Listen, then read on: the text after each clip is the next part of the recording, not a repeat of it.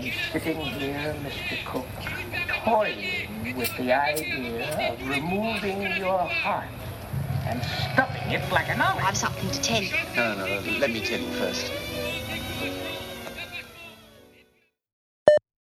On the parapet of the Emmanuel Baptist Church, facing the street, someone had angled a loudspeaker between two stones.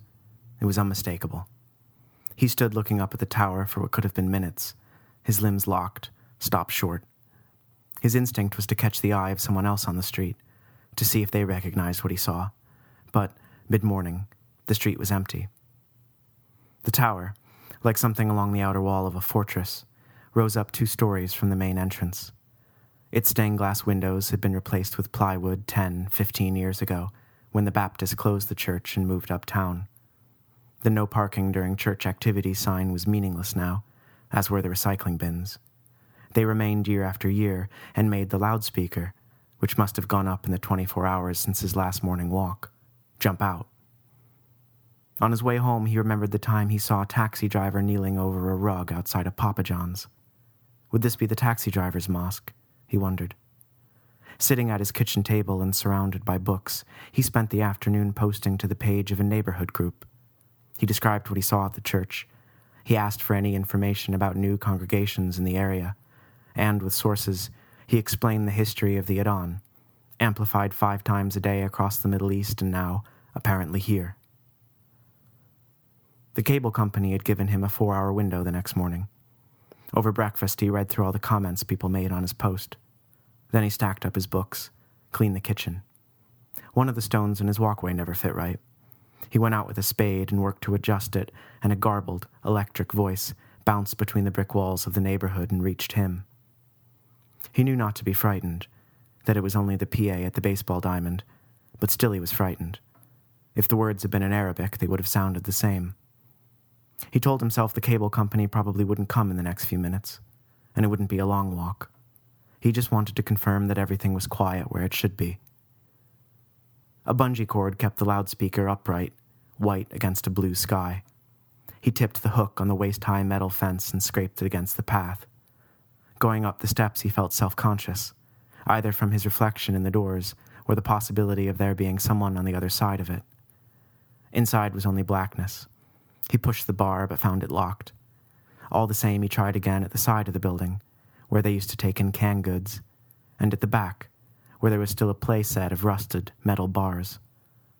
The grass around the swings, he noticed now, was short, evenly short. It could have been the old owners, he thought, coming back to mow the grass, but then it could have been the new. He would have time at the end of the week to ask at City Hall about new owners. He stayed up later and later the next few nights. The night it rained, he had been on his laptop for hours, and his eyes ached. He brought them up to the window, misted and blurring the streetlights, and it made him think to check the weather before he went out.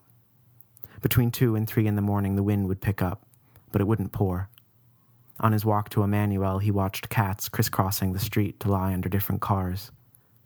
Noise pollution was only the beginning, he thought.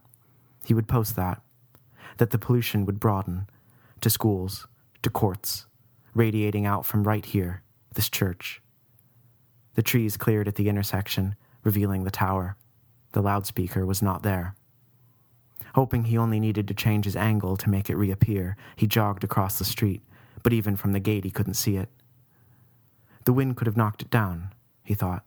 It never looked secure. He felt increasingly confident it was lying amongst tools and buckets on the gravel roof, and he wanted to check.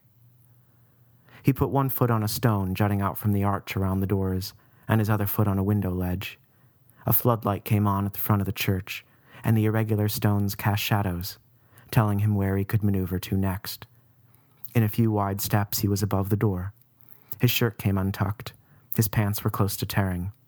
His hands would bruise, he thought, and along with the first appearance of sweat on his forehead came doubt. Taking one hand off a light fixture and grabbing onto a gutter, his arm trembled. One foot slipped.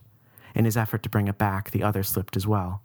His fingers tightened, but the gutter was weak. It bent, and he swung onto his back. It was so quiet in the neighborhood. A freight train at the bottom of the hill, a car, but not close. Hanging, What frightened him most was seeing the neighborhood as the Muezzin wanted it to be seen. One community cemented, held up and together by the amplified sway of his call to prayer. There was a ledge he could use, to his right, if he could somehow swing himself. He pointed his foot and contorted his chest, but missed, and stepped onto the AC unit instead, which couldn't take his weight, and snapped. His feet hit the stoop first, then his hands and knees. They hurt most when he moved them, so he held still on all fours. Waiting for his eyes to focus on the brick, he thought there was still no reason to believe the loudspeaker hadn't just been knocked back by the wind. The substitute teacher, who must have been from somewhere else, asked how many of us knew how to ride a bicycle. We laughed. The question seemed so stupid, so embarrassing, and easier to ask than to answer. The truth was, very few kids learned how to ride bikes, maybe 5 for every 100 kids. We knew a few things about why, things passed down from older siblings, heard in the neighborhood, and things we seemed to know instinctually. First off, buying a bicycle for a child was considered an extravagance. We all had nice houses, 2-car garages, and annual skiing trips. None of us were hurting. But still, a bicycle? Most parents just thought there were better things to spend money on. We also knew that not everybody was talented enough to ride a bicycle. Not everybody was born with that ability. Riding a bike looked impressive. It looked fun. How could it be special if it wasn't rare? For most of us, admitting that we probably could not ride a bicycle was the first acknowledgement of our own limitations. It was the first step we took towards learning that things could still be okay, even if we couldn't do everything we wanted to. These thoughts sometimes took a darker turn, of course, and if ever a kid wanted to feel bad about himself, all he had to do was wait around the neighborhood for someone to pass by on a bike. To cheer himself up, he just went back to thinking his parents didn't want to buy a bike. We sometimes went quickly back and forth between reasons. Feeling confident and realistic, we admitted our limitations, and on a bad day, when our limitations seemed like enemies, we retreated and told ourselves we definitely could ride a bike if only a bike was put in front of us. Destiny, as a concept, quieted these thoughts, and it's the thing we found hardest to explain to the substitute teacher. For most of us, riding a bicycle was just not in the cards.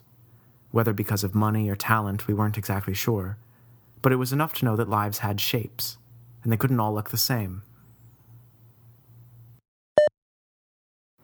A coworker says, "Did the storms wake you up last night?" And everyone has a good long conversation about it. But when I say, "Did the trains derailing and piling up by the river wake you up last night?" no one says a thing.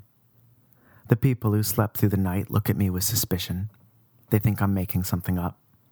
We might miss a storm, they think, but never an accident like that. And the ones who woke up frightened in the night are silent now because they think I know something, and it frightens them again. They try and remember, and they second-guess the bangs and clashes they heard after midnight, wondering now if 100% of them were really thunder.